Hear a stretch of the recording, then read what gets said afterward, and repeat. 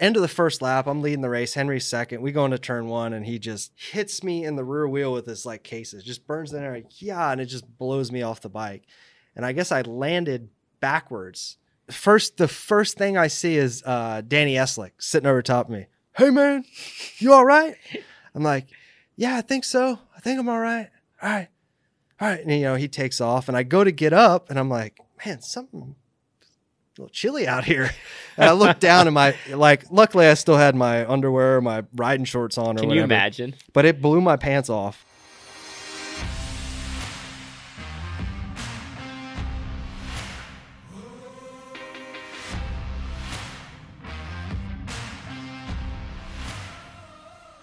Our first ever video pod, and the guest I have is Jersey Jake Johnson. Jake, this is kind of awkward. This is cool. It's having you right here in front of me. Unofficially, the podcast brought to you by Landshark, so this should be a good one.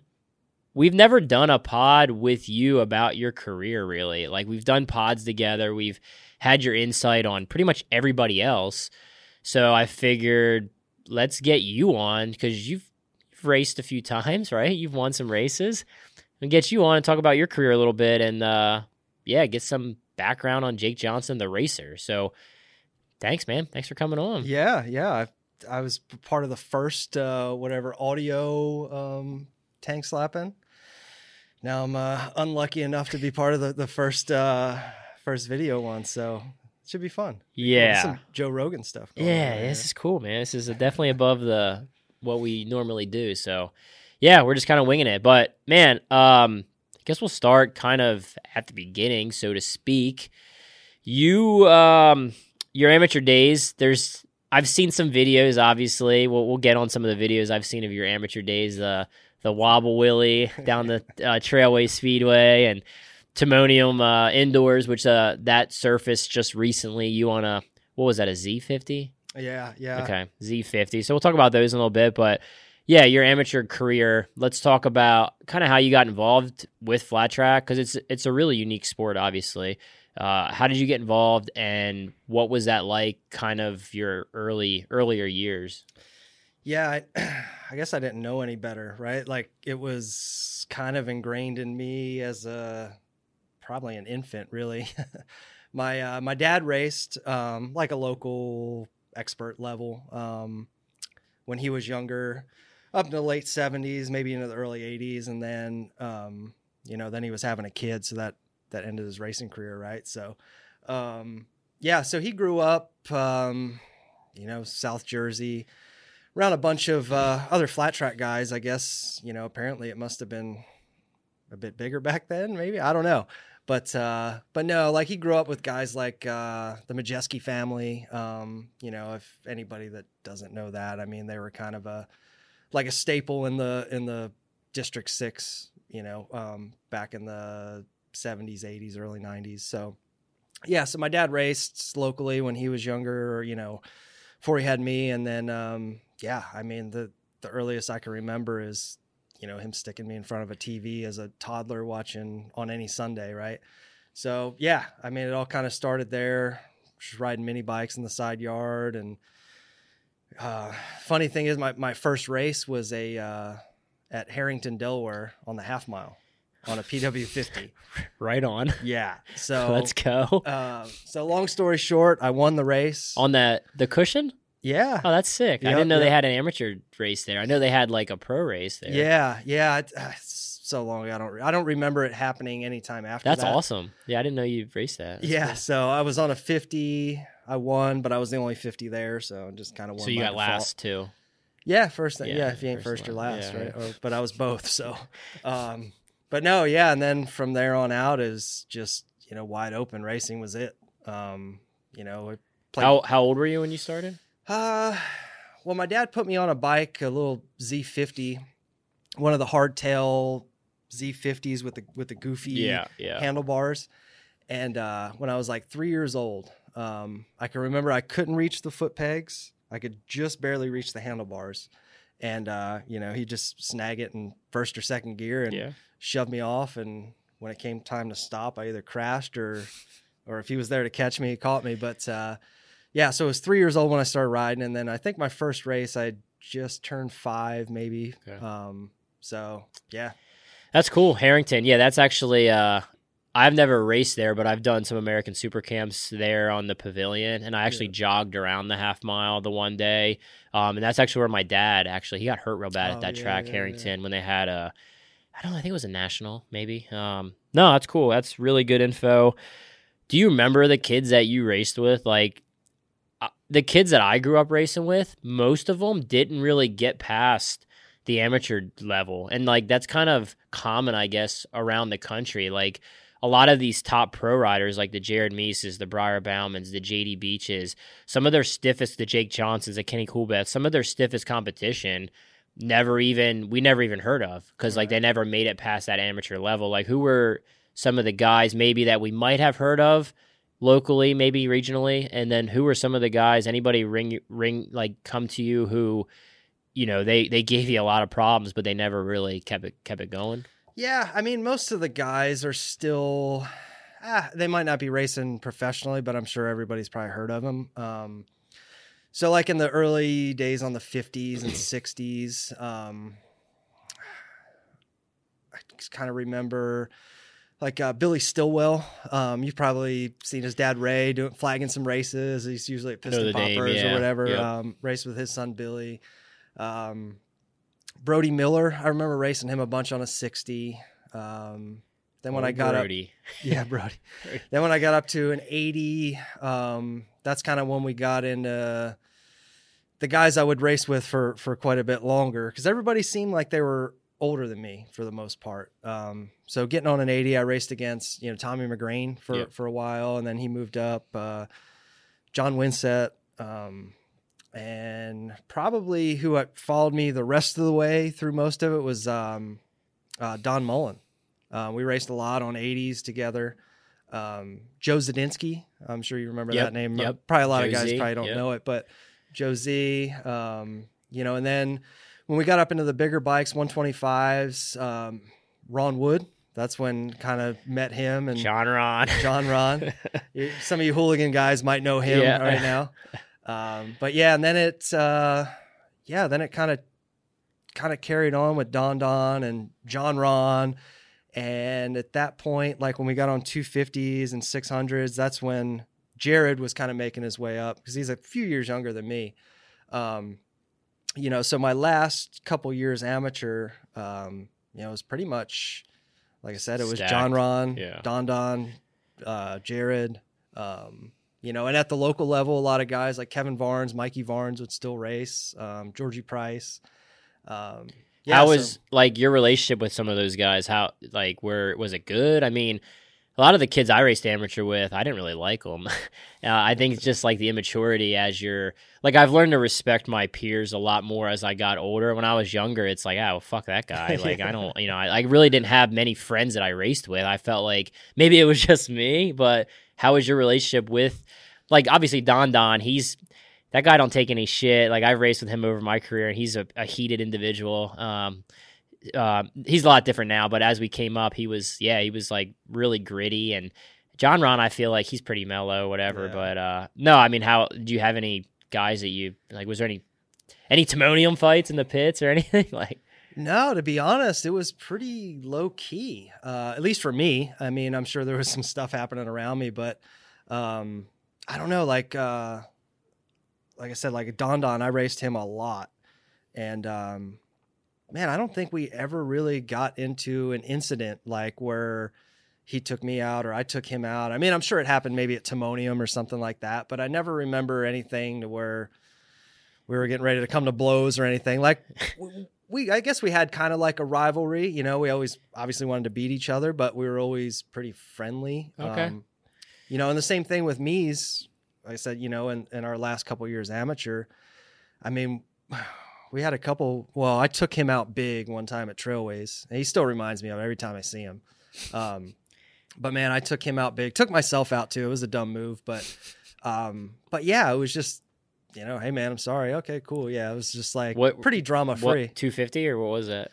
It was on 600s on Rotaxes at Trailways, and for some reason I was just off that day, and I remember main event rolled around. I was second row for some reason. Jared was, probably on pole or whatever. And I don't know if I jumped the start or just nailed it, but I remember like going into turn 1 in the lead from the second row.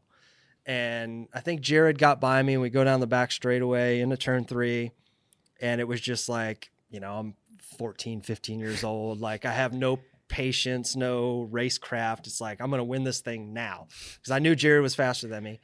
And we were riding kind of up the track a little bit. So I just dove bomb to the bottom and cleaned him. Yeah, by the time we met in the middle, it was bad news. We were both on the ground, and I think I was standing over top of him before he even was done skidding. Like, hey man, I'm sorry, I didn't mean to do that. It's stupid, For all that Trailway big money. Yeah. What is it, like $125? I don't even think it was that. It used to pay like $7 for fourth. Dude, it still did that up until when I was like an expert. Trailway, there could be 40 guys at Trailway.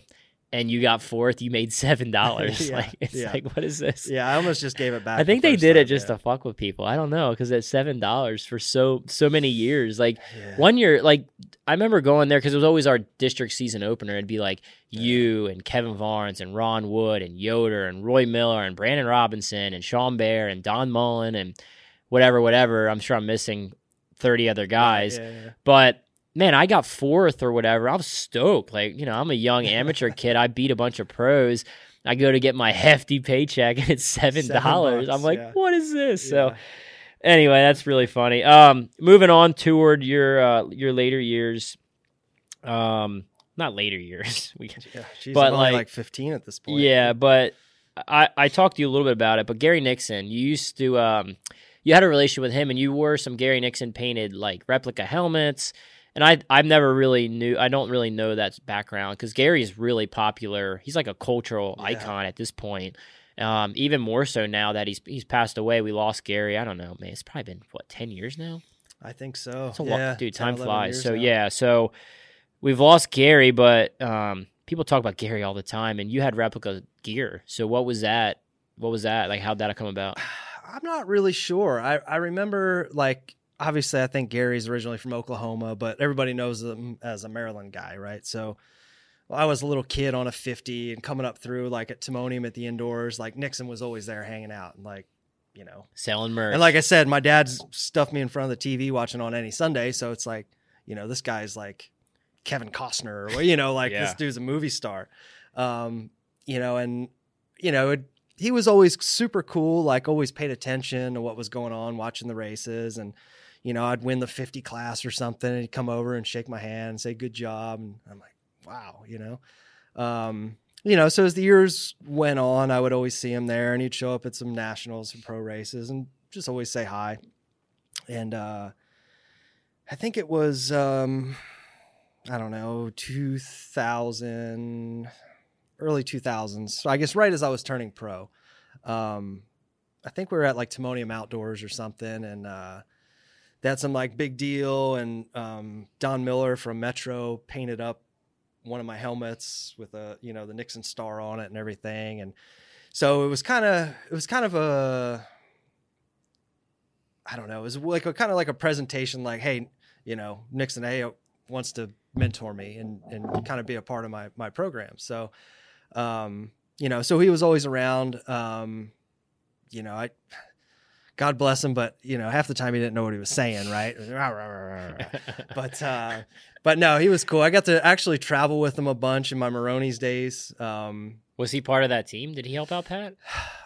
I guess a little bit. I don't know who was helping who in that scenario, but it was just Pat and Nixon. It was kind of like oil. They're kind of the same, right? They both like to have a good time, both drink some beer, but they were just oil and water, right? Like whatever Nixon did, it frustrated Pat. And I mean, I can go on for days with some of the stories of that, but no, it was cool having him around. And, I wore his, his kind of replica Nixon Star helmet for quite a few years. And,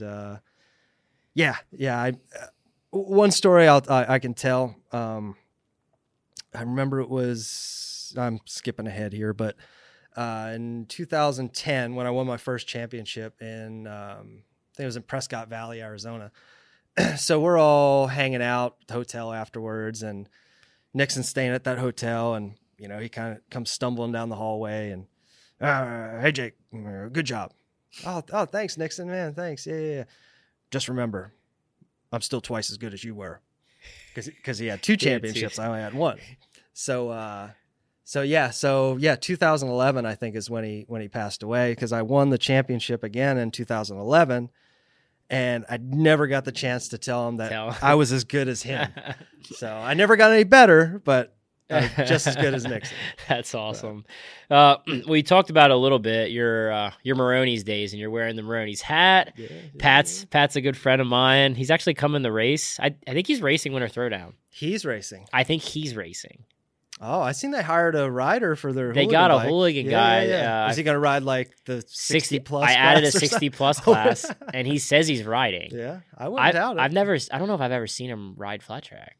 I've seen him ride the ice a bit. He's an ice guy. Yeah. Well, Pat Maroney, he's like got a really good, and I didn't know he was like. I've known Pat as owning a Harley shop forever. I didn't even know Pat was a pro motocross racer. Yeah. Until like maybe 5 years ago.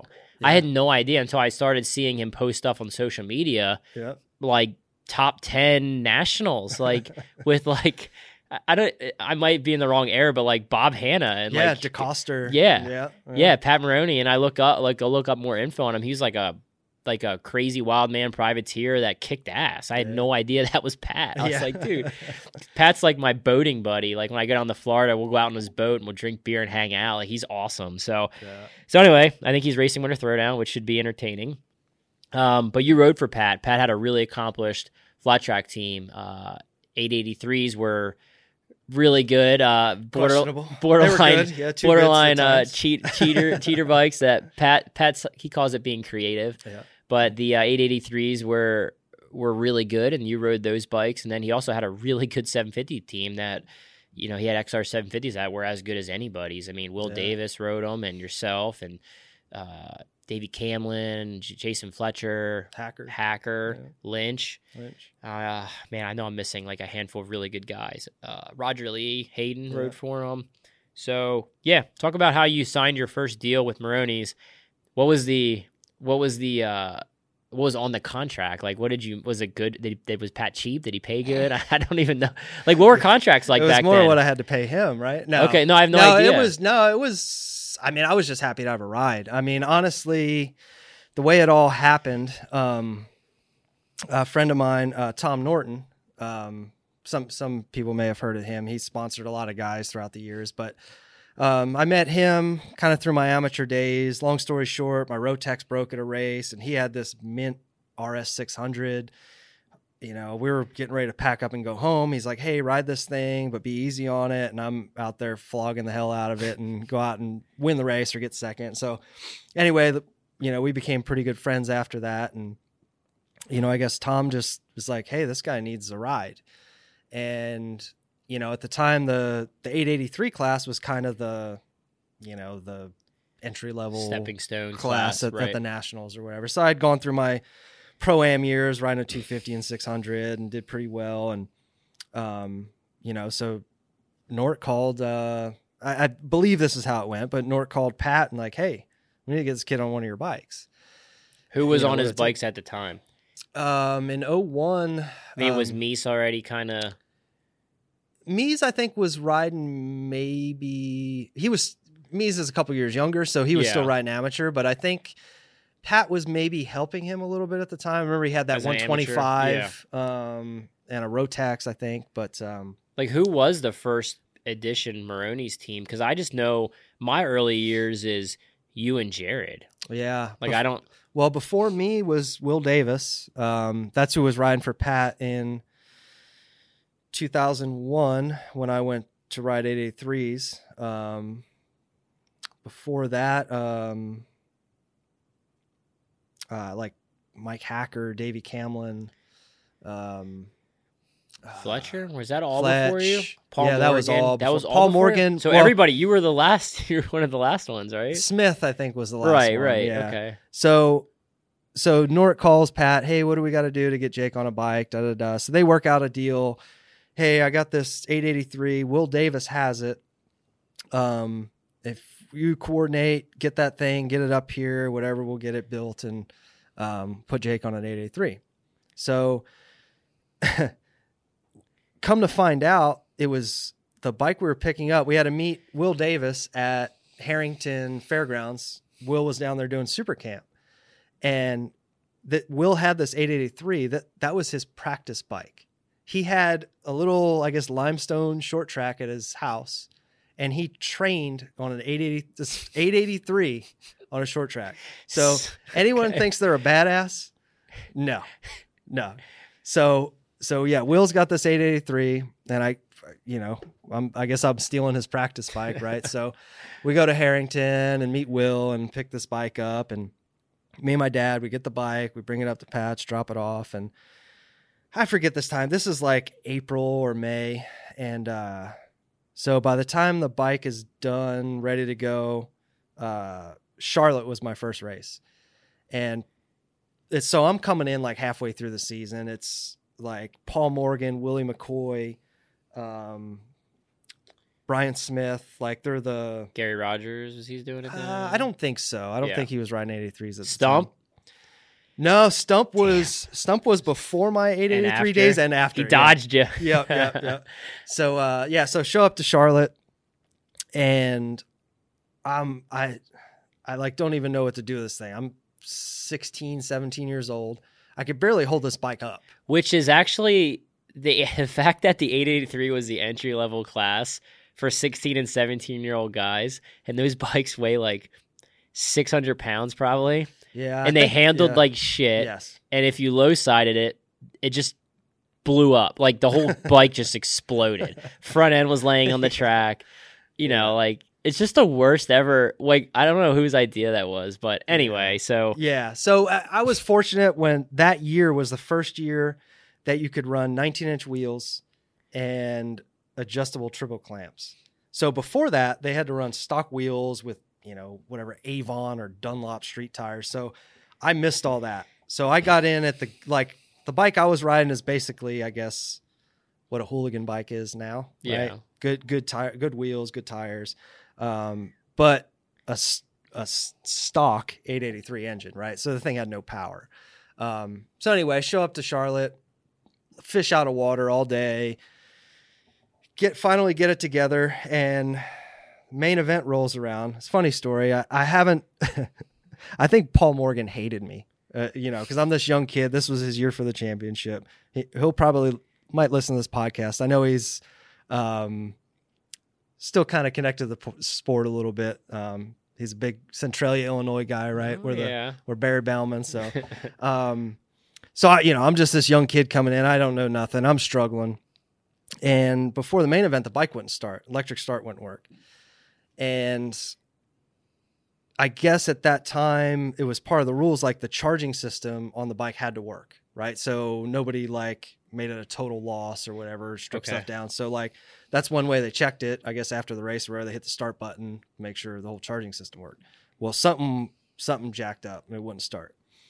And I just remember Paul going, well, hey, just, the pits or the staging was pretty far from the pits. So he's just like, hey, just go bump start the thing, ride it up to staging, let it idle, go out race, come back. He's like, they only check the top 4 after the race anyway. You'll be fine.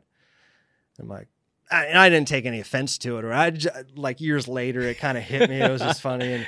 And so we go out for the race, and I'm kind of picking my way through the pack. And I think Willie McCoy was leading. I think Paul was second. I was third. And I got to Paul, and he's running right at the top of there was no groove, but kind of right at the top of the line. There's a little bit of fuzz outside, and I'm kind of rolling up the inside, and he gets off of that stuff and crashes.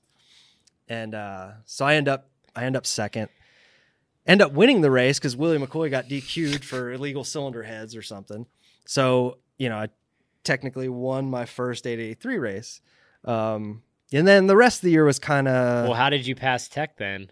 If you they got it fixed. They got it fixed. Yeah, I forgot to mention that, but they did get it fixed. Pat telling stories of 3 of his bikes would podium, and he hated it because he could always get through tech with one bike. He Yeah. found a way to like Yeah. cheat his way through tech. shimming gaskets under. Yeah, I forget what he would do, like stand on the scale. That was all before my time, though. okay. Like by the time, Didn't he tell you to, like, if anybody asks what's Yes. up with this frame? yeah, tell me yeah, I crap. think I've said this on the show before, but like I think my motor and stuff was legit, I guess, but the chassis was raked in like 2 degrees, and I didn't know it. Like, but Pat had mentioned something to me. He's like, "Hey, if they ever check this frame, say it. Somebody hit a wall at 50 mile an hour. The bike was totaled. The guy didn't live. But It's he not funny. But but it wasn't. Yeah. It wasn't. He heated right. it up and Yeah. stuck it in a press Yeah, and yeah. did it himself. But he said if anybody asks, that bike was totaled. It was wrecked. Somebody hit a wall at 50 mile an hour. So it was a good half-mile bike with the steep head angle on the miles. It was a little bit A little twitchy wobbly. and shaky, but Yeah. but no, it was, We didn't it's talk pretty about funny. your trailway wobble. Oh. That was bad. Is that video on YouTube or no? Yeah, What I was think that? it An is. 80, right? It was an 80. Yeah, it was like one of my first races on an 80, and One of the biggest tank slaps I've ever seen. yeah, You saved it. yeah. Like the I'll animal send you you are. the I'll send you the link so you can post it Okay. up or Yeah. whatever. But So good. yeah, I don't know what happened. It just it was bad. Tank slapped all the way down. Trailways, it's just got a metal guardrail. There's no hay bales, no nothing. And I No. gathered that thing up just feet before the guardrail and somehow saved it and rode out of it. But that was Paul Lynch's bike. We bought it from Paul Lynch. And he said it wobbled, right? Or Yeah. something? So years later, like we were Maroney's teammates and, we're zigzagging around here, but we're Maroney's teammates and he was traveling with me a bunch, like in the Suzuki years and stuff. So we became pretty good friends and that subject came up, or I had found that video and posted it or something. And Paul's like, yeah, man, that's kind of why we sold that bike. Cause he used to do it to me all the time. That thing would try to kill me. Gosh, dude. I remember you telling me that. Yeah, we're bouncing around a little bit, but want to make sure we shout out some of the sponsors to make this show happen. Mission Foods, appreciate everything they're doing for the sport, everything they do for the industry. If you can, support Mission Foods and buy some products. Go to your local grocery store. If you can't find them there, go online and snag some tortilla chips, some shells. Indian Motorcycle, we appreciate everything they do for the sport. Man, from bagger racing to flat track to hooligan racing, Indian Motorcycle, go test ride a bike, check out what they have to offer. And then Yamaha Motorcycles, we appreciate Yamaha. They've been with us for a long time. Their new lineup of motorcycles, 2023 lineup, looks awesome. I actually just got a 2023 Yamaha 450. Finally got a big boy motocross bike. I was on a 250 for a while. So yeah, excited for Yamaha. Check out their website. And yeah, snag a new Yamaha Blue Crew, baby. So Maroney's rider, that was awesome. I mean, obviously at the time, that was the team to be on. They were winning. They were successful. And then I don't even know exactly. Did you ride for Maroney's all the way until your Suzuki ride? Yeah. I rode 3 years with Maroney's, 02, 03. Well, 01 for a little bit in 1983, 02, 03, 04, and then went to Suzuki in 05. So that was your first factory ride. So on the Maroney's team, you won a race your first ever expert year, 2002, which is awesome. That's I started racing in 2003. So the reason I kind of got into racing was because of the Honda 450 that came out in 2002. You won a race on it. Nicky Hayden made it famous with everything he was doing. And my dad, I didn't really race a lot. Like I did a couple races as a on a 50, but there wasn't like a bike that made a lot of sense for me. I'm sure there were, but anyway, the Honda, we just my dad was like, "Hey, that Honda 450 looks pretty cool. We should get one." And so we ended up getting a 450 mainly because you and Nicky, honestly, and that's what I started kind of racing full time on was that Honda. So you won Tunica. Tunica was your first win. It was an indoor. And you had, for a rookie to win it's not very common ever. And, even more so back then, like you had established riders in 2002, like really good riders that won the bulk of the races. So for you to come in as a rookie, that was big. And then you won again in 2003, 2004. You pretty much won a race every year there for a long time. And then you got, which pretty much everybody at the time was like the dream ride. I mean, it was the Suzuki factory flat track team, which was what everybody wanted to be on. The bonuses were really good. We'll talk about that. You were a paid rider. The Twins program was iffy at the time. You had the ride. I think it was the TL first, then the SV. Yeah, it was kind of mixed matches of everything. I mean, there was the TL, the SV, and the DL, which were all basically the same thing, just different throttle bodies, different cams. So we kind of just wait. You didn't have the RMZ? Did you have the RMZ? Yeah. Yeah, so I came in right at the right time. Because before that, they had a team, but they were running the DRZs. DRZ, yeah. Oof. Yeah, so I came in 05, which was the first year for the RMZ. Okay. And, yeah, so I dodged that DRZ bullet.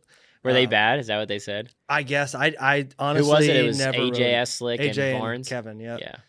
So I never – well, I trail rode one and wasn't that impressed. It was heavy and slow and it was not a race bike, right? Right. So the RMZ 450 comes out 05. I come in 05 and yeah, that thing was amazing. That's still probably one of my favorite 450s. I mean, just it was no rocket ship. It was nothing fancy, crazy, but it just worked. Yeah. Came out, the first race with the team at Daytona, won my first national with them on the, C&J 450.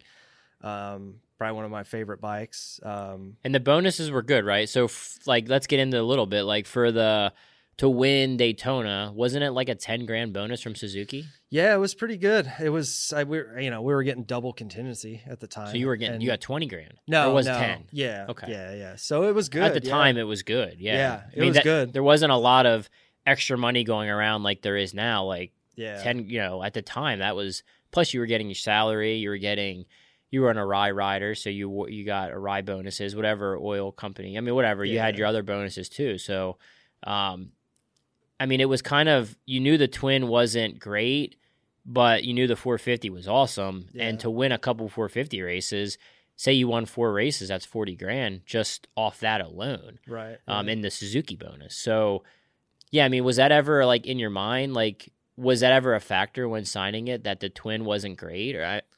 I don't know. I mean, I thought I was going to be the guy to do it, right? Like, I actually rode the bike, one of the twins in 04 when I was with Maroney's. We were just at some outlaw race, and a bunch of us stayed after the race was over, and they let us just hang out and ride and test. And I think it was Travis Smith or something. He's like, "Hey, Jake, come ride this thing."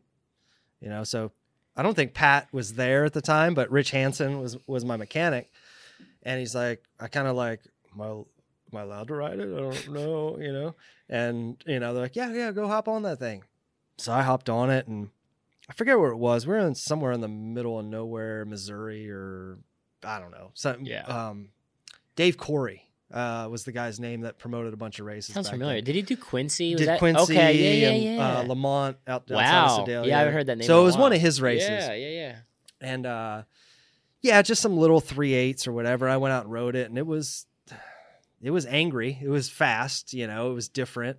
But I'm like, man, this feels pretty good. They're not that bad. Not that bad. Yeah. Then when you have to race it against a bunch of XRs, then it kind of especially on a turns groove track or something, right? Like on the cushions, they weren't really bad, or on the miles, they had some speed. Like even Breyer podiumed on the TL, right? Pomona, like 14 or 15. Like, so there's tracks where they've always done well, but you knew the consistency of the XR 750, and it was making it hard for you to challenge for overall titles. And at the time, AMA had this goofy ass singles and twins championships. That came in a little. Oh no, that wasn't came it in 06, 07? Yeah. So there's some debate going on that I see, like, how many titles does Meese have, or how many do you have? 7? Do you have 7s? so it's debated, right? But in your opinion, it worked out well for you, right? Because you didn't really have a twin that was capable of winning in the twins title. It wasn't consistent enough. But then you were able to win titles on the Suzuki, which I'm sure. Did you get a championship bonus for the Suzukis? Yeah, I believe I did for the singles championships. Yeah, because I won that in 06 and 08. Yeah, so yeah, the 450, that thing was phenomenal. And like I said, the twin side of it, and I guess I had that through most of my career, you know, jumping on all these different bikes. Like, I don't see why that can't work. I'm going to be the guy. Well, you know, that kind of didn't work. Doesn't you quite got work podiums out. though. No, I podiumed on the Suzuki. I'm trying to think. I don't know if I think I was the first when I won Daytona that year on the 450. I believe that was the first time a Suzuki has ever won a Grand National. I could be wrong. I don't know if it happened way back when or whatever, but I think at least at the time I was told that was Suzuki's first ever, professional flat track win. And then the twins, I know I had like three or four podiums on it. They came a little later, like 07, 08, when I was teammates with Schnabel, but I think Schnabel may have gotten the first podium on the twin.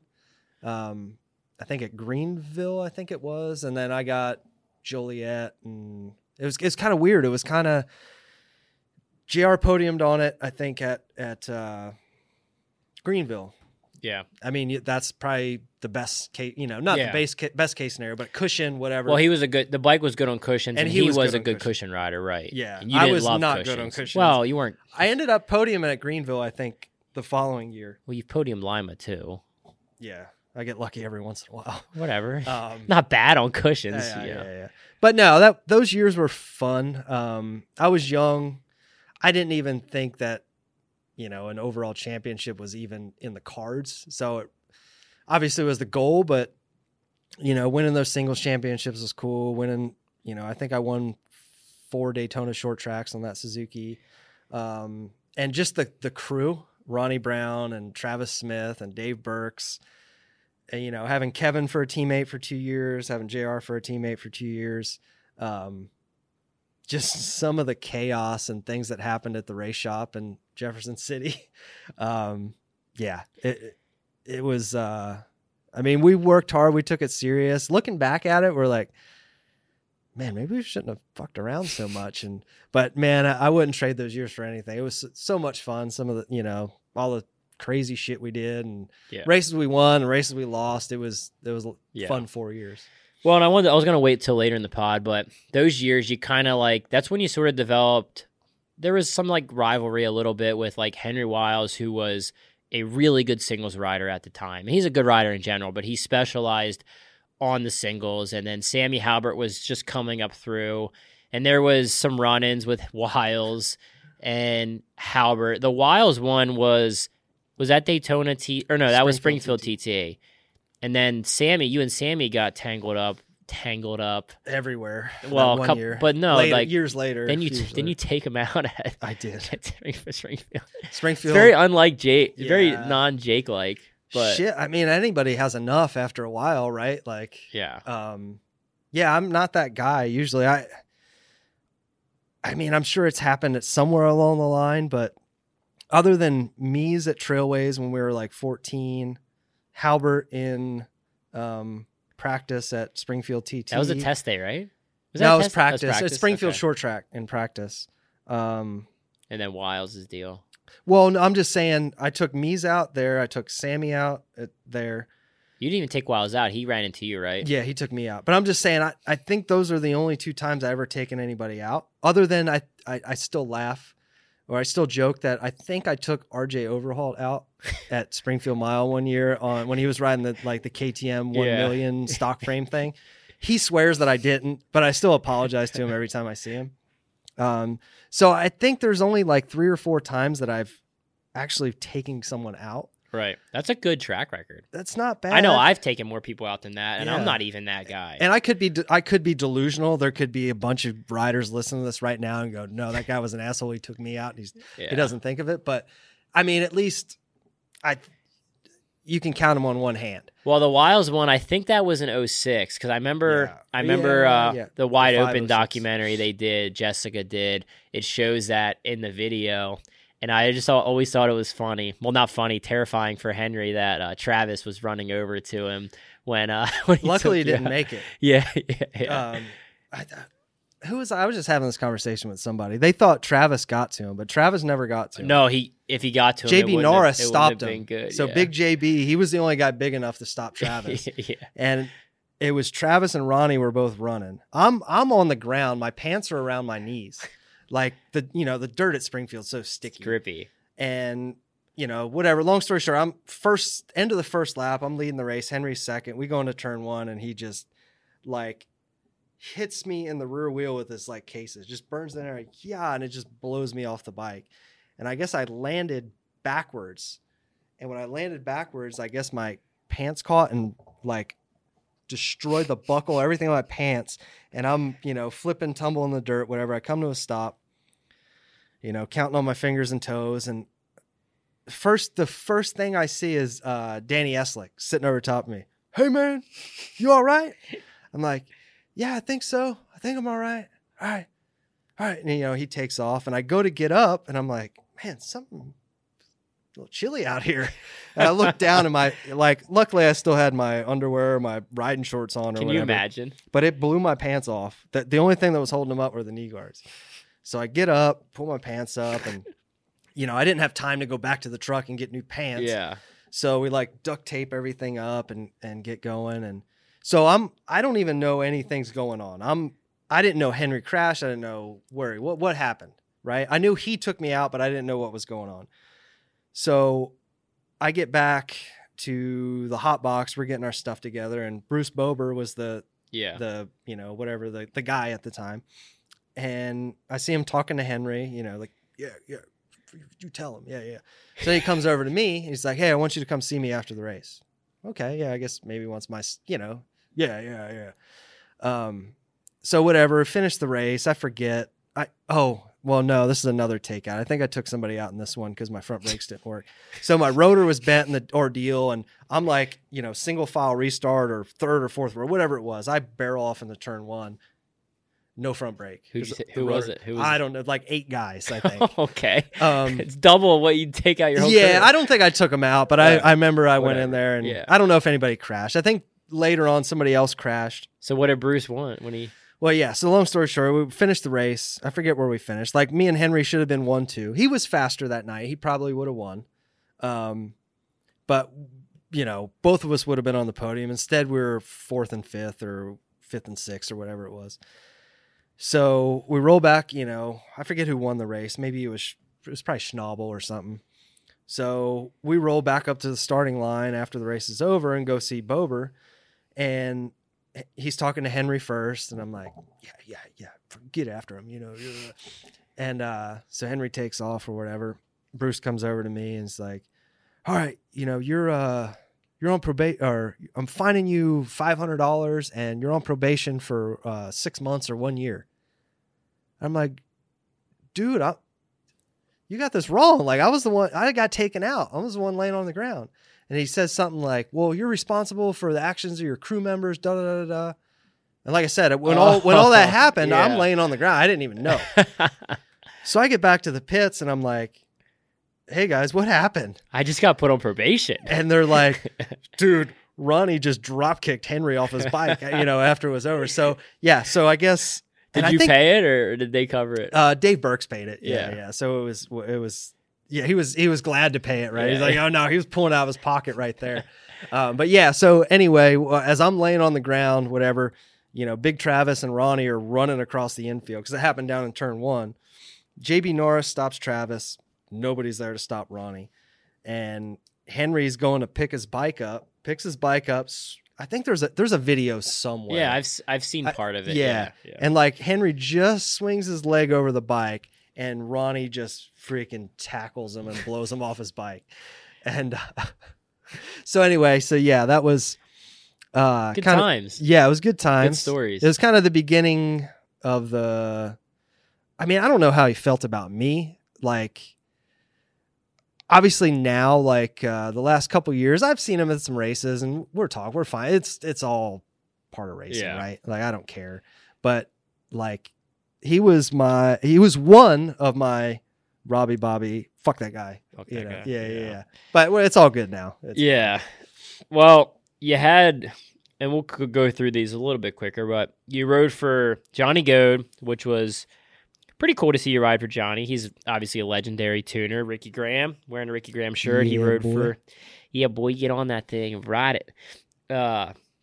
Legendary guy. I heard he wants to go racing next year again. He's just like, man, I don't know. Yeah, he just can't get. No, it's his thing. Yeah, he can't get away from it. So Johnny Goad, you rode for him. Won some races there. Won Hagerstown, won Springfield Mile. 2 rough and shitty racetracks, and Jersey Jake grabbed the win. And then the 2 mud races. Yeah. Which I did pretty good at those as well. I didn't win, but for a young C-Tex, I had some good results at those. And then you went to Zanatti, did Lloyd Brothers, jumping through here, blah, blah. You're just going to blow past my 2 championships? Well, okay. Well, no, we don't need to talk about it. Let's go to let's go to the XG. Jump right to the XG. Okay, so Zanatti years. We'll touch upon that. I mean, you won 2 titles. It wasn't really. Yeah, it was just fine. It was good. Kicked their asses. Won 2 titles. Yeah. Was it 11 or 10? You won the finale and also won. Did you do that both years? Yeah. All right. Yeah. All right. Guy wins both finales and wins both titles. So you won 2 singles titles up to this point. Broke through. They made the championship what it should have been the whole time. Yeah. And everybody deflects blame on who made those championships the way they are. Nobody wants to take accountability. Yeah. Typical shit. But 2 overall championships. Really, they weren't really that close. The one was closer. They were both. Were they both close? I thought yeah. The one you had it pretty, like you had to get like 15th or something. I don't remember. They were, I think they were like, I don't know. They were within 8 points, within 10 points. Oh, they both were? I think so. Okay. I think so. I should have did some research. Yeah, because in 2010, it kind of came down to me and Joe Kopp. Because he went from, he had a DNF in Minnesota Mile. It was first or second time we went there. First time I think we went there. And he was like 10 points up, I think, going into that round. It was like 2 or 3 rounds to go. And DNF'd. He DNF'd, I think. Or no, he didn't DNF. His shifter broke. So which caused him, not to DNF, but I think finish worse than he should have. Yep. So I think I went into there 10 points down and I think I ended up second or third that night. Good points haul. Yeah, so it was a good flip. And then there was maybe Arizona, or there might have been something in between. But it was, it was within 10 points, which looking at from the outside, if you watch a guy going into a championship race, he's got a 10-point lead. That's in the bag. Well, be in that guy's shoes that are 10 points ahead. Oh, no, it's not that much. That can go away like that. Yeah. So both of them were kind of stressful. And I guess Arizona that year in 10, I didn't have to win the race, right? But it was me, Mies, and Halbert all battling for the lead. And, a groove as wide as this table, right? Just kind of a crap hole mile. And I'm like, man, I can just sit back here and get third, but it's like, okay, I'm going to sit here back third. Then you end up your 4th, your 5th, So I'm like, you still want to win because I'm going to win this thing. It pays a lot of money. Yeah. Like it pays more money to win. And we don't get crazy championship bonuses from anybody. Yeah. So like it actually pays like to win the race. It's a good payday. It's probably 4 times as much as getting third, I think, after your bonuses. No, I forgot that was in Prescott. And then so anyway, Pomona. Won the race, won the championship. And then the following year in Pomona was down to me and Jared. I forget the points gap, but it was kind of a similar thing. We were kind of battling. I think we were going back and forth. And what was it? Calistoga. Because I actually won the last 2 rounds that year. Calistoga, I won. And there's still there was kind of a conspiracy theory. Wasn't it tied? Like, didn't you guys finish? Or that was Knoxville? That was, that's a whole another story. Yeah. You didn't win that one, right? I did, but I didn't. So there's a whole conspiracy theory out there.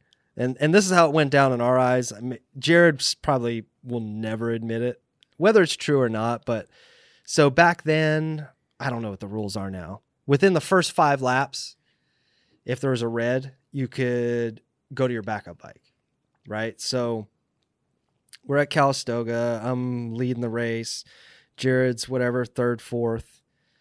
And people were saying that they thought his bike was blowing up. XRs made noise or whatever. This thing was making some noise. And like I said, I could be totally off here, but, and I mean, props to him if he was smart enough to think this, but he was just a lap too late. That he laid the bike down on purpose because he knew the bike was blowing up. Laid it down on purpose to get a red. Change bike.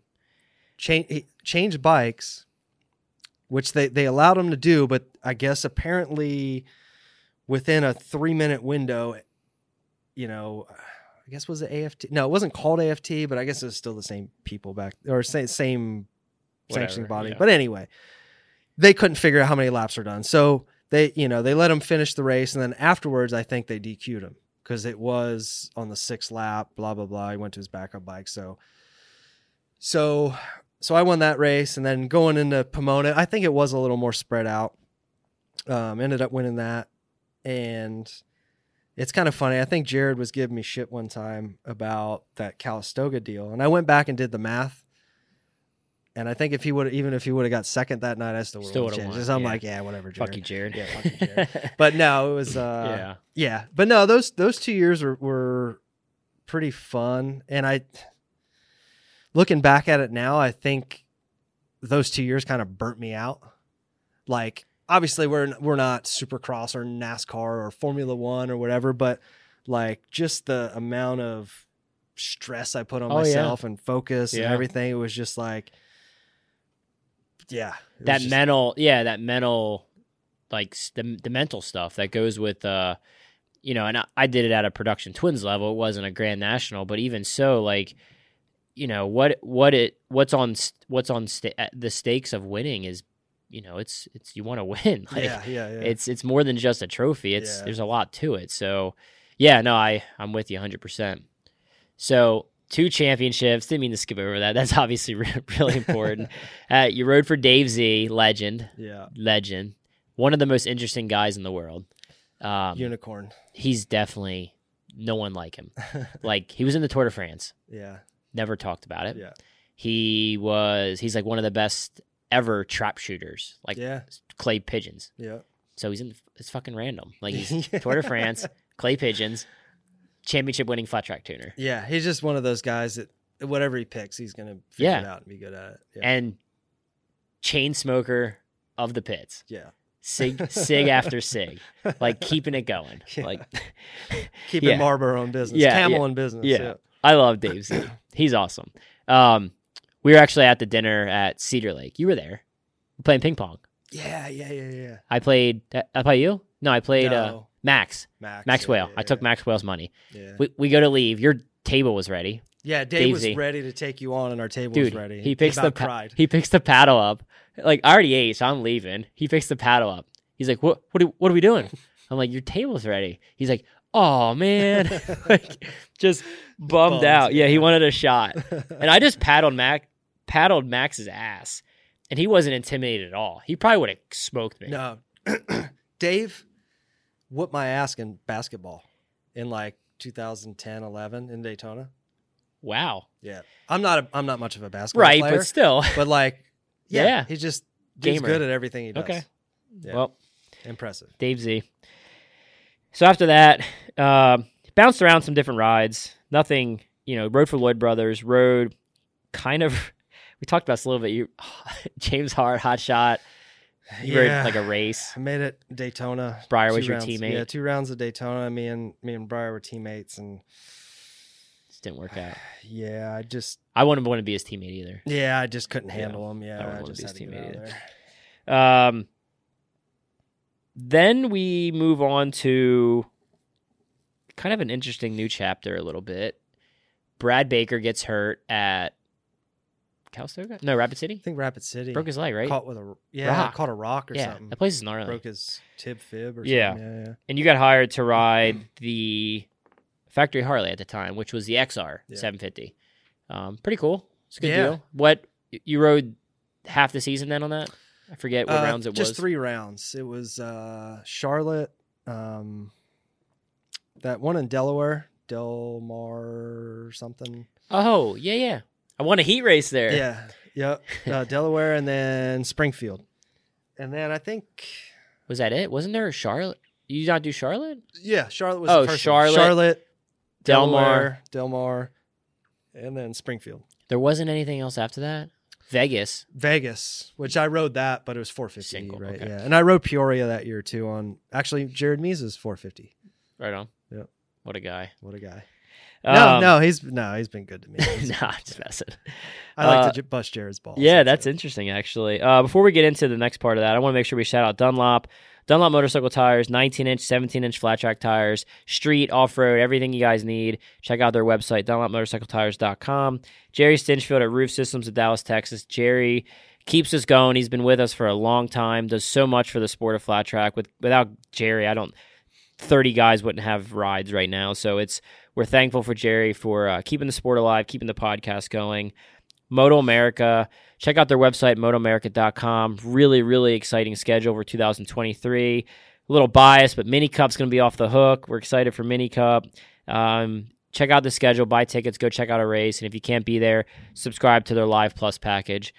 So after the XR, you're part-timer on the XR, factory rider. That's your first Harley factory ride? Yes. That's sick. Yeah, it was cool. It was kind of neat. I got reunited with Mike Hacker. We were teammates when I was at Maroney's from the early days. Then we kind of went, he was still racing. We went, I went to Suzuki, blah, blah, blah. And then when I rode for Johnny Goad in 2009, Hacker was kind of part of the program. And like I said, we had known each other forever, and he helped out. And same thing with Zanotti. He was part of it. Through those championship he's years. been a big part of your program. Yeah, so he was part of it in 2010, 11. And then he left and went to Factory Harley and worked with Brad to work with Kenny. Okay, and then Brad. And then Brad came in. So, it's funny. Me and Hacker joke. So after he left to go to Factory Harley, I don't blame him. He was working for me basically for free.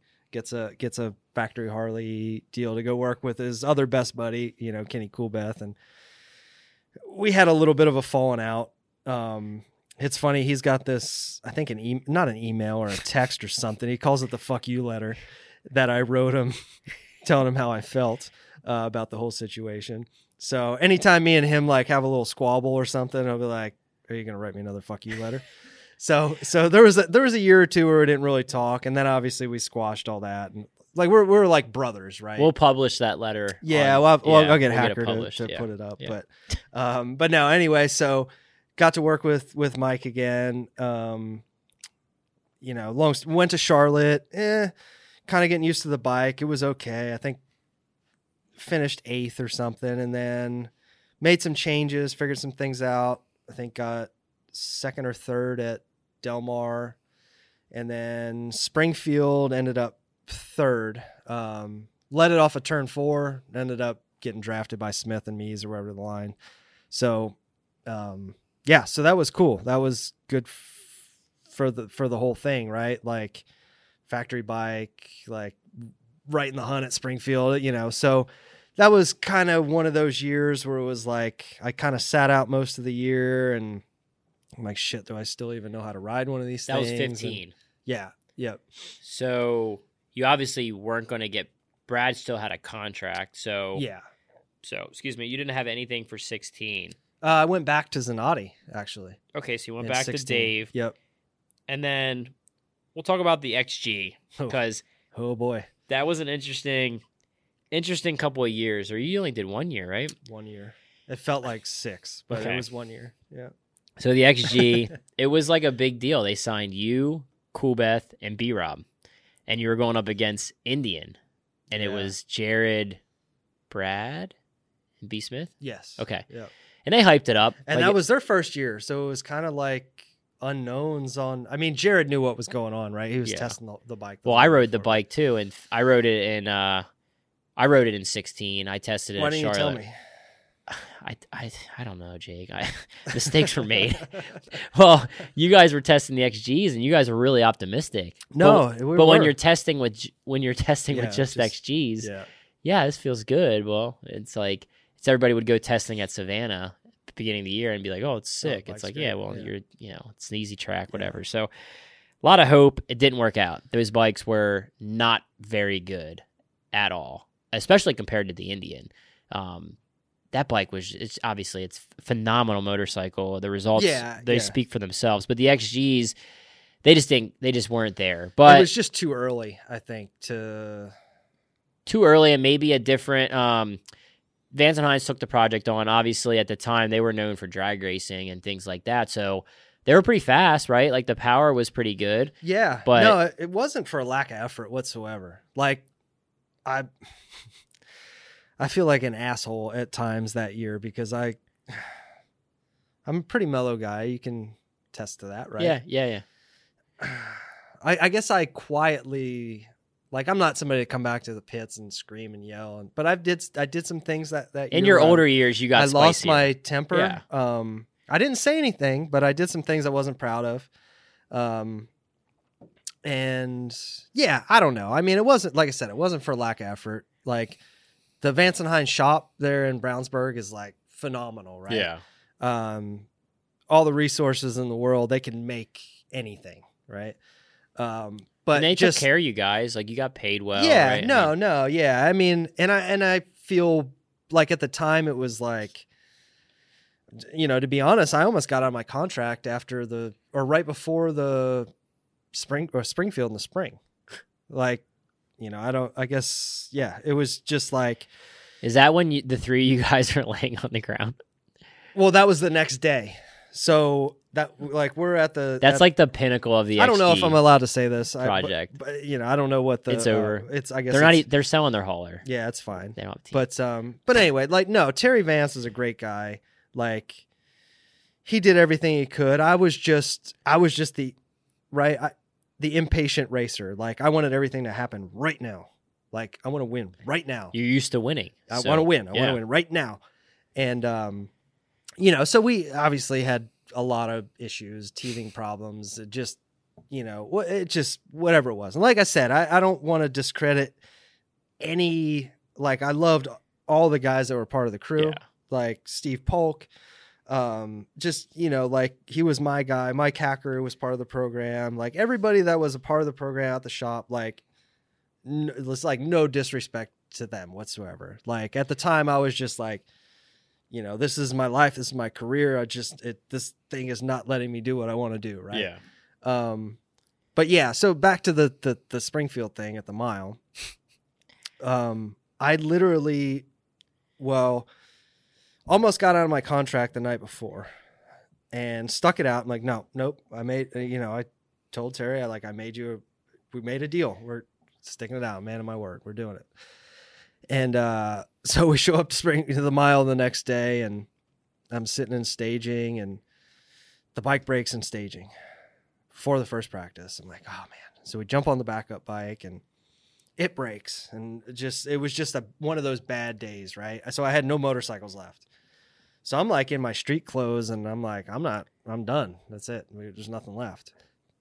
And I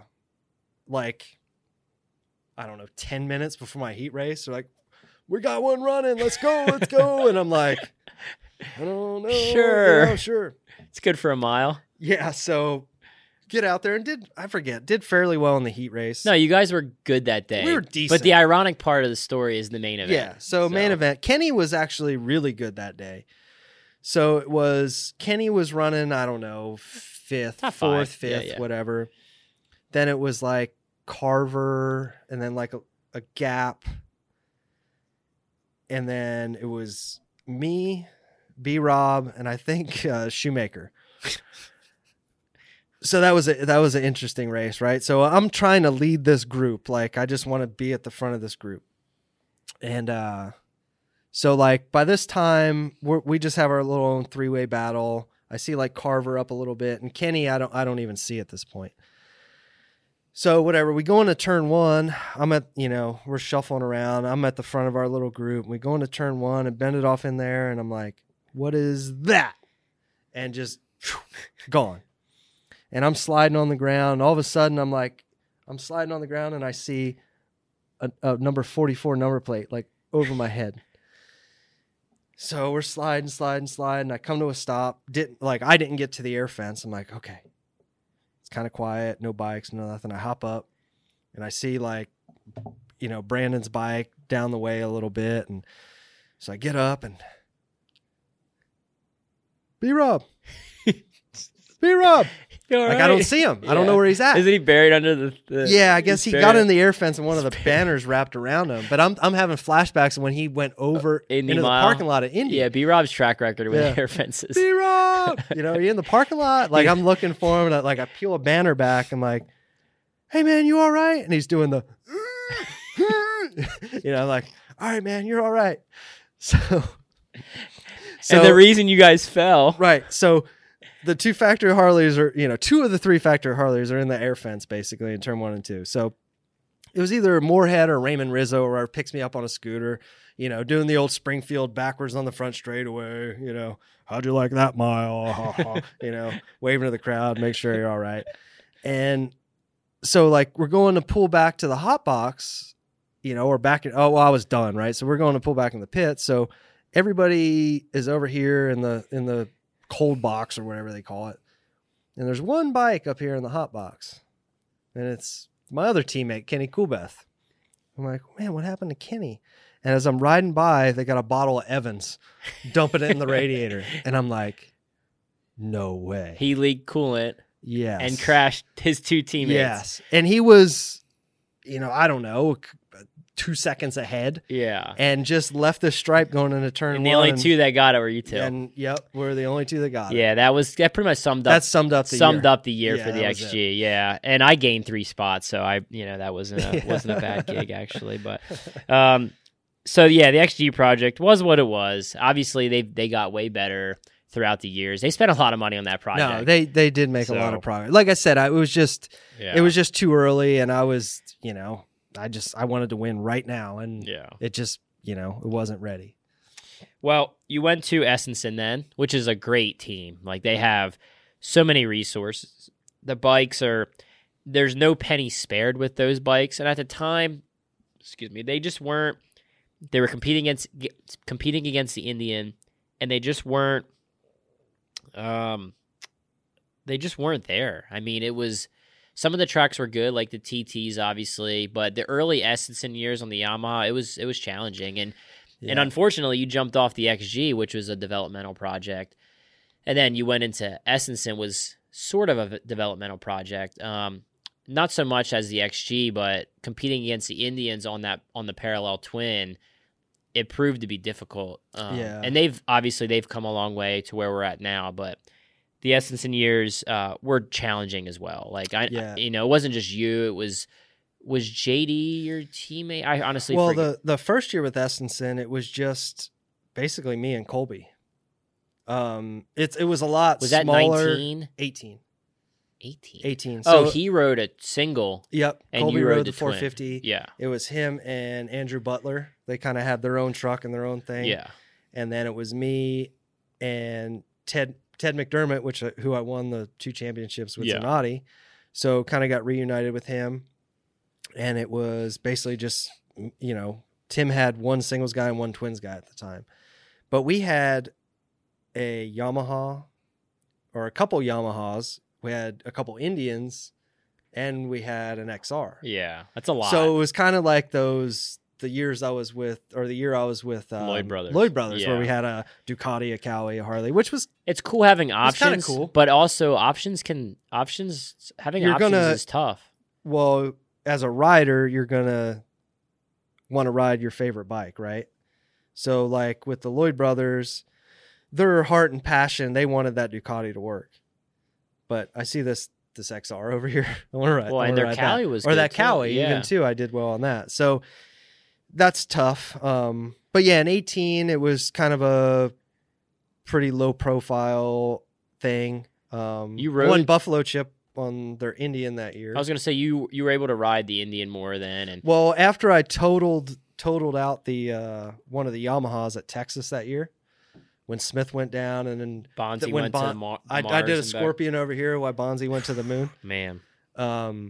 So and that was a tough year. Like I didn't have any like real injuries. Like I didn't have like, oh, I broke this, I broke that, but I was like beat up that year. Yeah. After that Texas thing. Me too. That was my singles year. That was tough. Then I had some big moto crashes that year. Threw a chain off a tabletop and ate shit. So that was bad.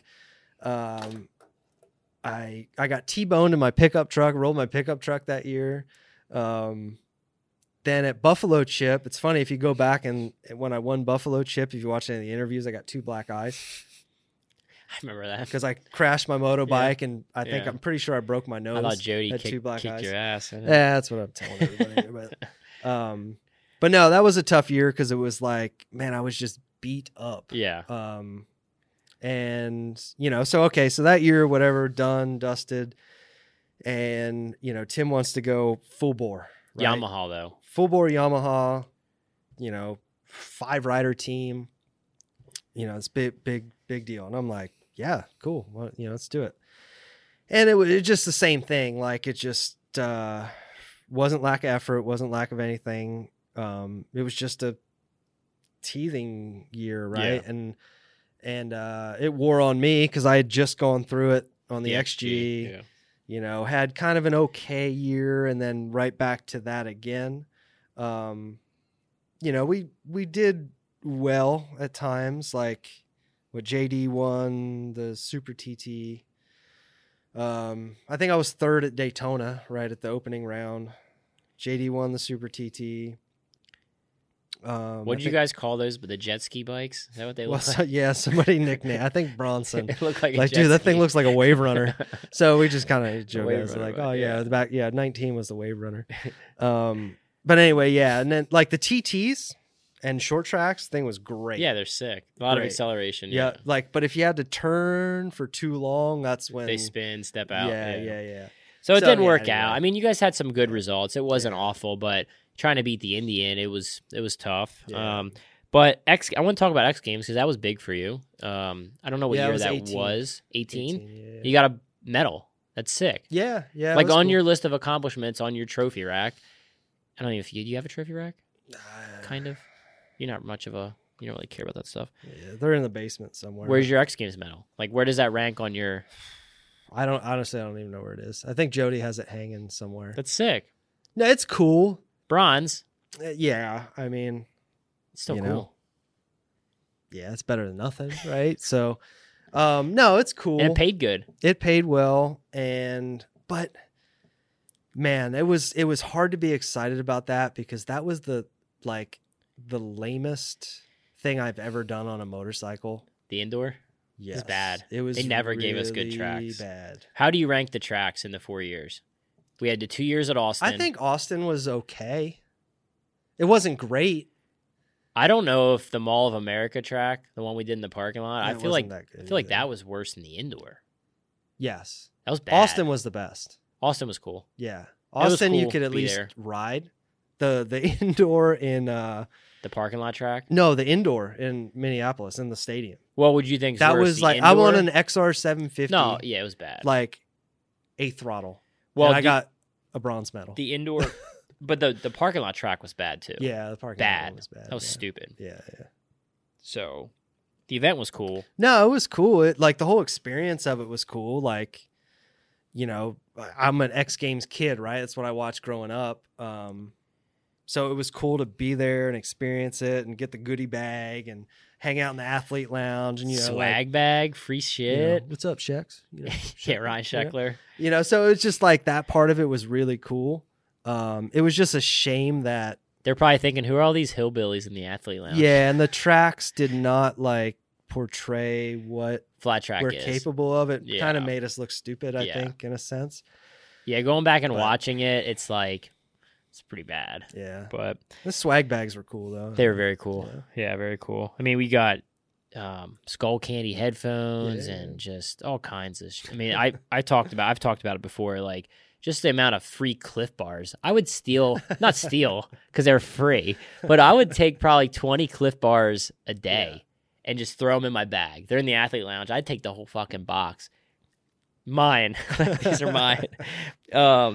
Nobody else cared about all their free stuff. You could tell all the flat trackers were just snagging all the free stuff. But yeah, it was a really cool experience. Wanted to kind of, I have a couple more things here. You never retired. You never had a retirement, never did a farewell race or year or anything like that, which is kind of Jake-like, I would say.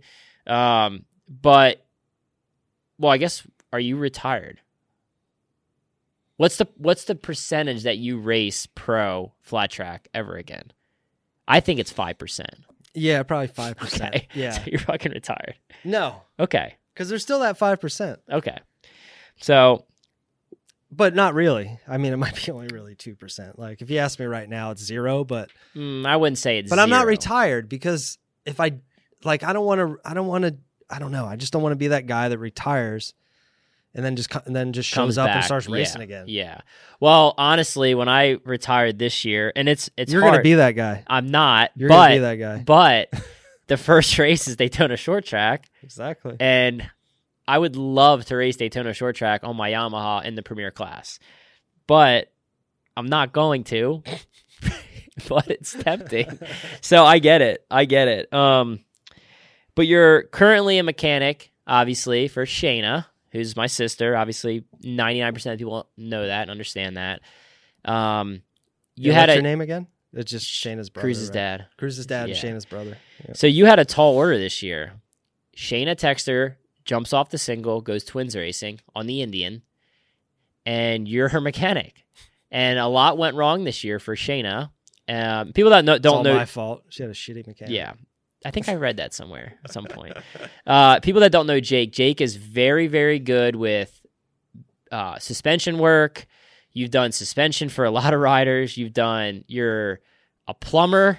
You can build things. Jake is very, very crafty, good with his hands, understands bike setup, can build engines. You can do a lot of different things. And you're Shayna's mechanic this year. And obviously, it didn't go well.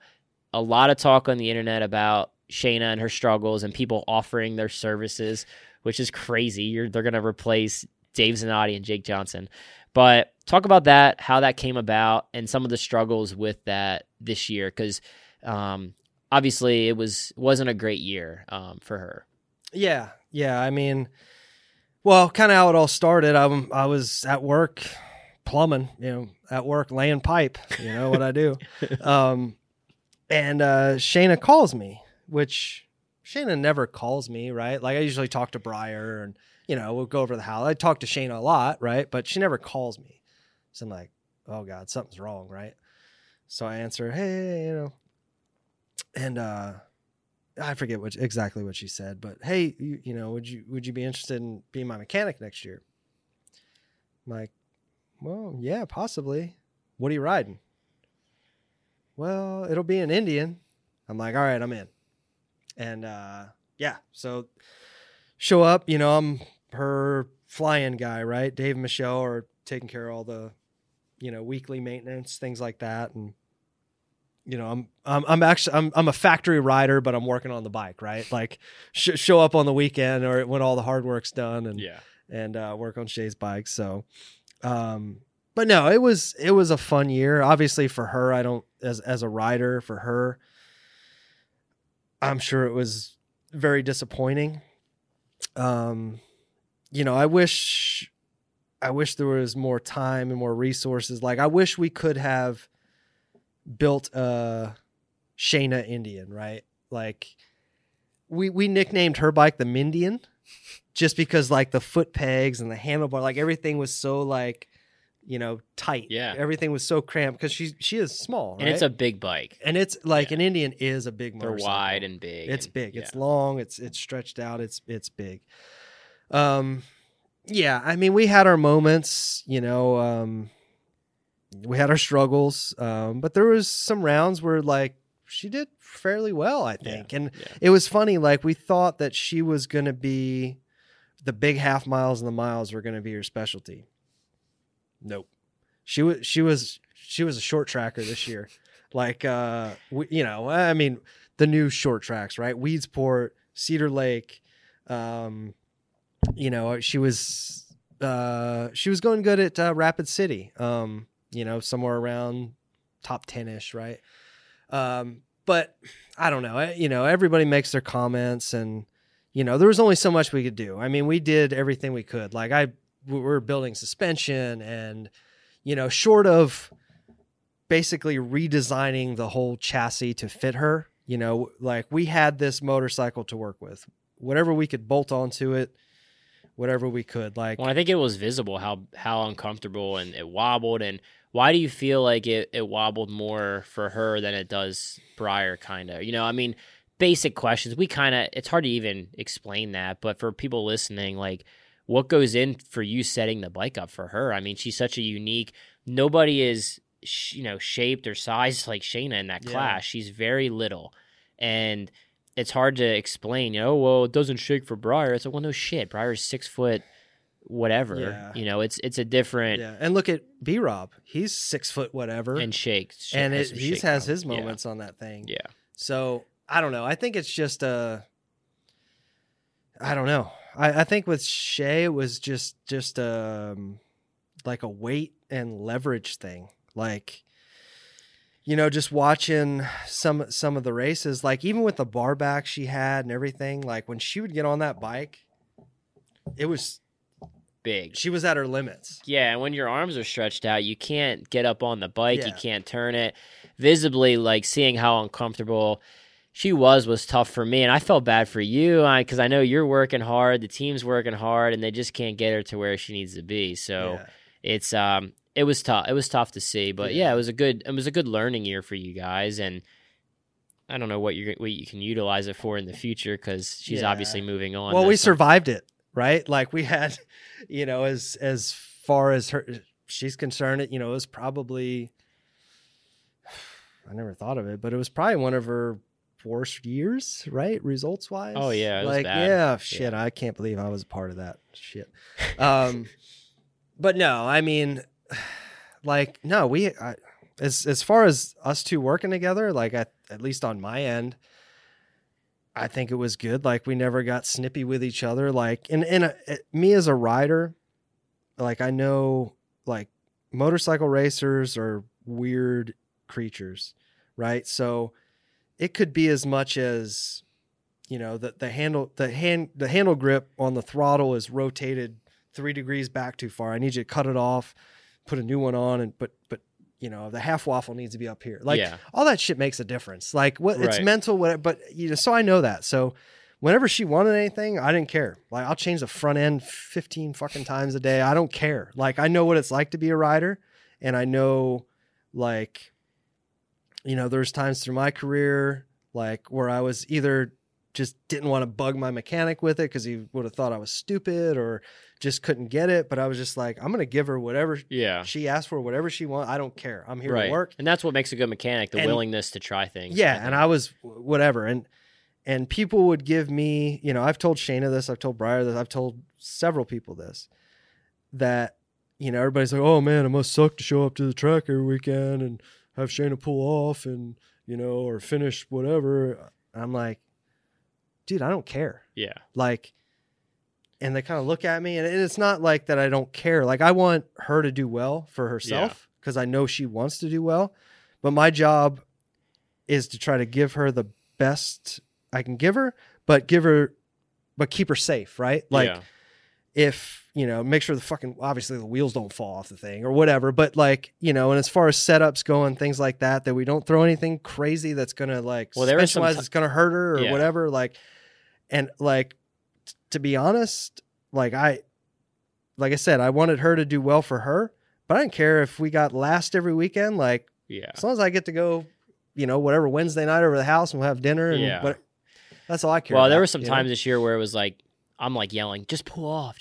No, I mean, like, just pull off. But I don't know, without being biased, obviously you're her mechanic and her friend, but from a past champion's point of view, what do you think she could actually do on a twin that handled good for her? Because there's narrative that she can't ride a twin well. So, if is that how do you feel? Like, do you think she's just better suited for the singles, or do you think she could ride a twin if there was?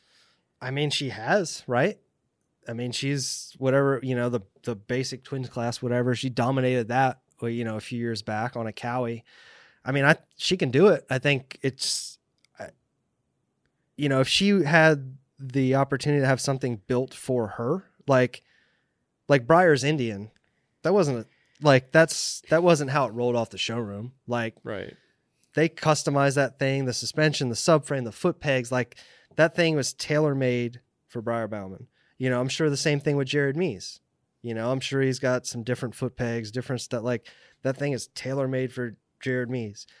Shayna obviously had all that same stuff, right? Like the foot pegs and the bar backs and some different things to try to suit her, but she's so small. Like the frame and everything, like hanging out. Yeah, it's just not there. Yeah. Like, so, I think with the right motorcycle, the right this, the right that, like, I mean, you grew up with her, like, yeah, she scares me.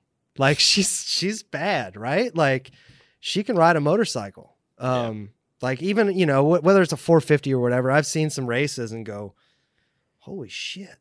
yeah. Like, geez, Shay, come on, like, but whatever. People are going to talk and people are going to say whatever. their shit. Yeah. And she doesn't, it's really cool actually, like her mindset and all that. Like she could easily get on there and chirp back or whatever. Yeah. But like, I remember I would always like say, hey, did you see what so-and-so said? No, I don't fucking care. Yeah. And I'm the same way. Anything that's like Facebook and social media is just like entertainment for me, right? Like, I'll go on there and watch like funny videos or whatever, or fucking crazy shit, or catch up on race stuff. But like all the dumbass comments, I don't even like take it as reality. No. Like I just take it as entertainment. Like, oh my God, I can't believe that guy said that. Like I don't even take it personal or whatever. It's just entertainment for me.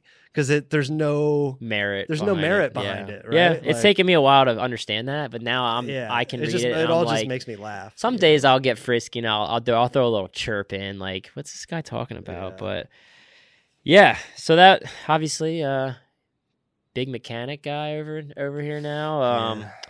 I can't believe I failed, but no, I'm thankful you were a part of the program, like as her brother. Hey, nothing fell off the motorcycle all year. I can guarantee that. It was good. Yep. The vibes were high regardless of how bad. We had fun. Yeah. I mean, even after a bad day, obviously Shay was bummed. Or, Breyer had a bad day. It was shit. It was a long ride in the rental car and the flight home. Like Yeah. But no, it was fun. Yeah.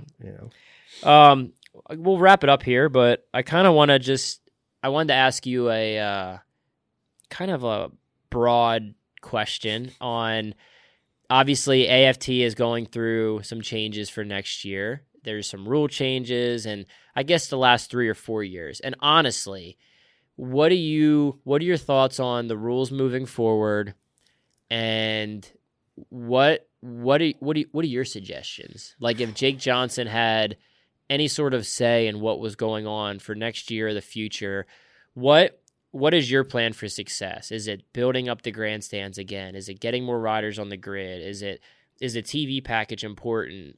What would Jake Johnson implement in the American Flat Track moving forward?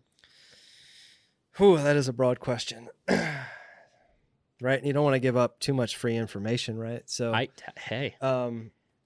but anyway, to keep it simple, right?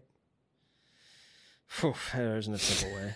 It's you can't fix it overnight, right? Like the damage is done. We're and I don't want to be the Debbie Downer or whatever it is. Like something needs to change, right? When you have 11, 12 riders last year in the premier class, right? Obviously next year that might change a little bit. Because some of the production guys are going to come up. Some are going to go, man, I'm not racing against Jared Mees. I'm going home or, whatever. So there's going to be a little bit of increase in that class. But that's, I don't know how to fix it. I don't know what the thing is, right? Like, so right now, what scares me is, right, like the next up and coming kid, like Dallas Daniels, he's the next up and comer. Like, he's already in the premier class. His path is starting to go. The next kid, Cody Kopp. He just signed 2 more years with KTM in the 450 class. He has, like, where can he go? Right. Like, the transition maybe from singles to twin. maybe 2 more years JD might retire, maybe get on the Estenson team, but like now with basically Indian not fielding a factory team, there's not much. There's no other and you teams. look at the singles class too. How many factory rides are in the singles? What's their incentive to move to the twins? I mean, they're making 40 to 60 grand salary, some of these kids, to stay on a single. What's the point of moving up to a twin where you got to basically create your own team? You're not making money anymore. You're not getting the bonuses you were getting for finishing well.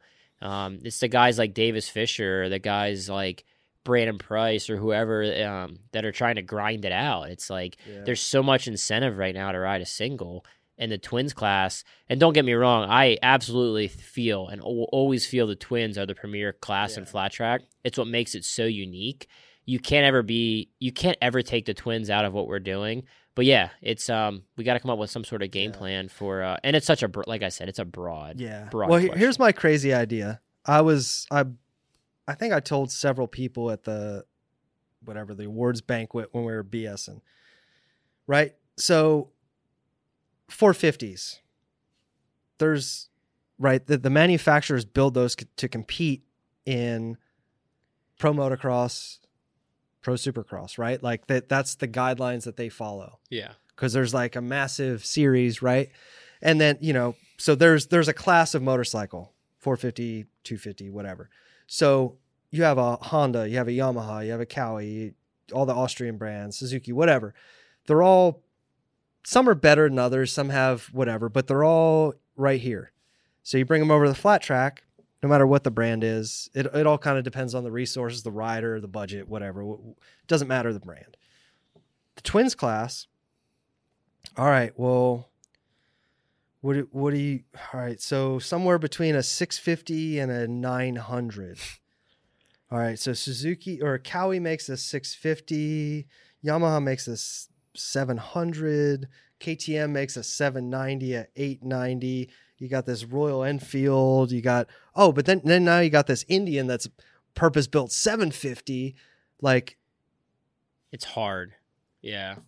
So even going to full production, like even if the Indian goes away, there's still going to be one brand that's going to be preferred. Yeah, right. Yeah, I think so. Because no manufacturers right now really are showing any interest or really care, no. other than Royal Enfield. Well, it's so scattered. Why would they? It's so scattered. They don't know. They don't know what. They don't know what's going to happen. Yeah.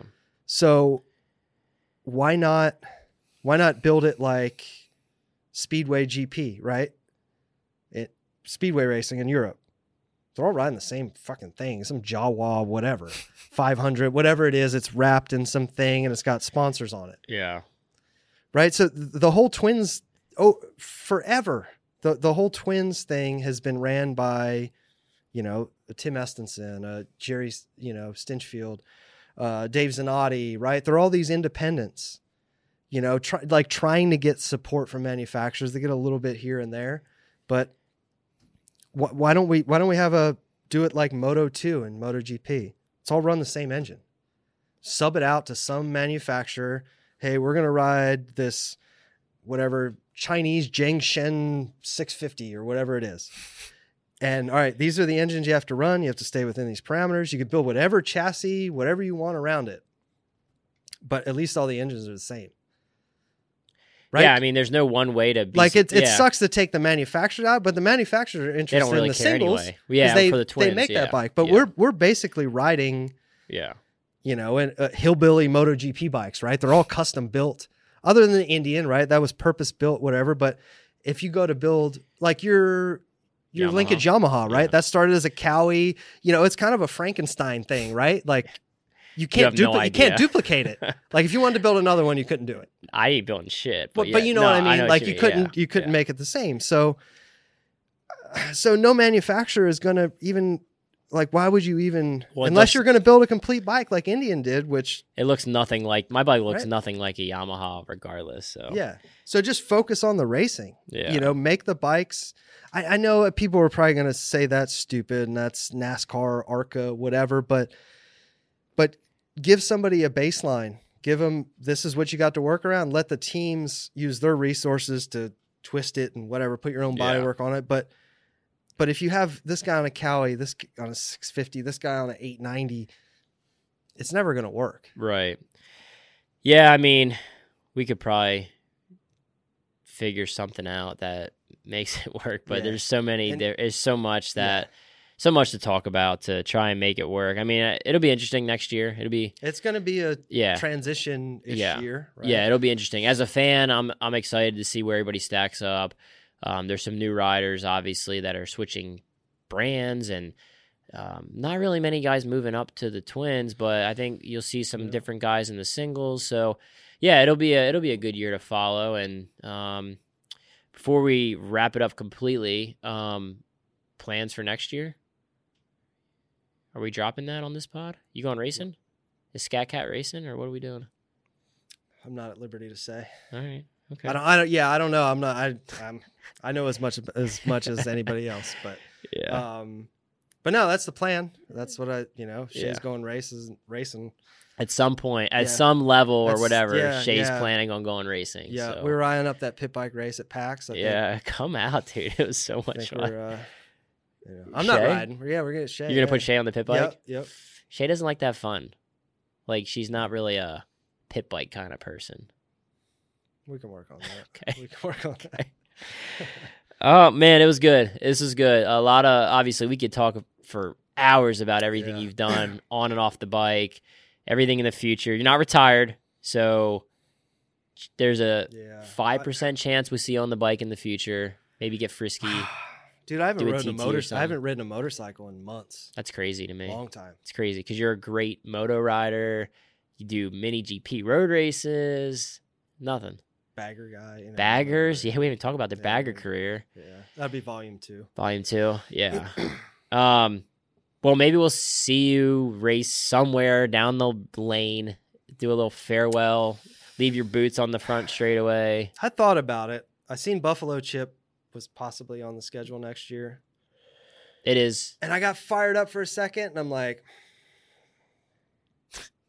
Nah. I'll just drink another beer. I'm good. Oh, man. Well, great career otherwise for a non-retired guy, man. It was awesome to talk about the things you've done and all the different brands. You've freaking ridden everything. And now you're still involved in the sport, which is cool to see. And, yeah, I think that's a wrap I got. Yeah, you said we can go on for days. Yeah. Hopefully I didn't offend anybody or piss anybody off. Nah, it was mild. That was all right. We were right? pretty mild, Yeah. yeah. I just got, yeah. Yeah, and I hope you guys enjoyed the video part of this. We've never done video, so this has been cool. This has been a lot of fun. I know, and this is my good side. I want to thank Logan and the Tremelian team for letting us come in and record this, and hope you guys like it. Give us some feedback, and try and do some more in the future. And as always, subscribe on SoundCloud, iTunes, Spotify. And Jacob, it's a wrap, bud. Thank you. That's it. No problem. Thanks for having me.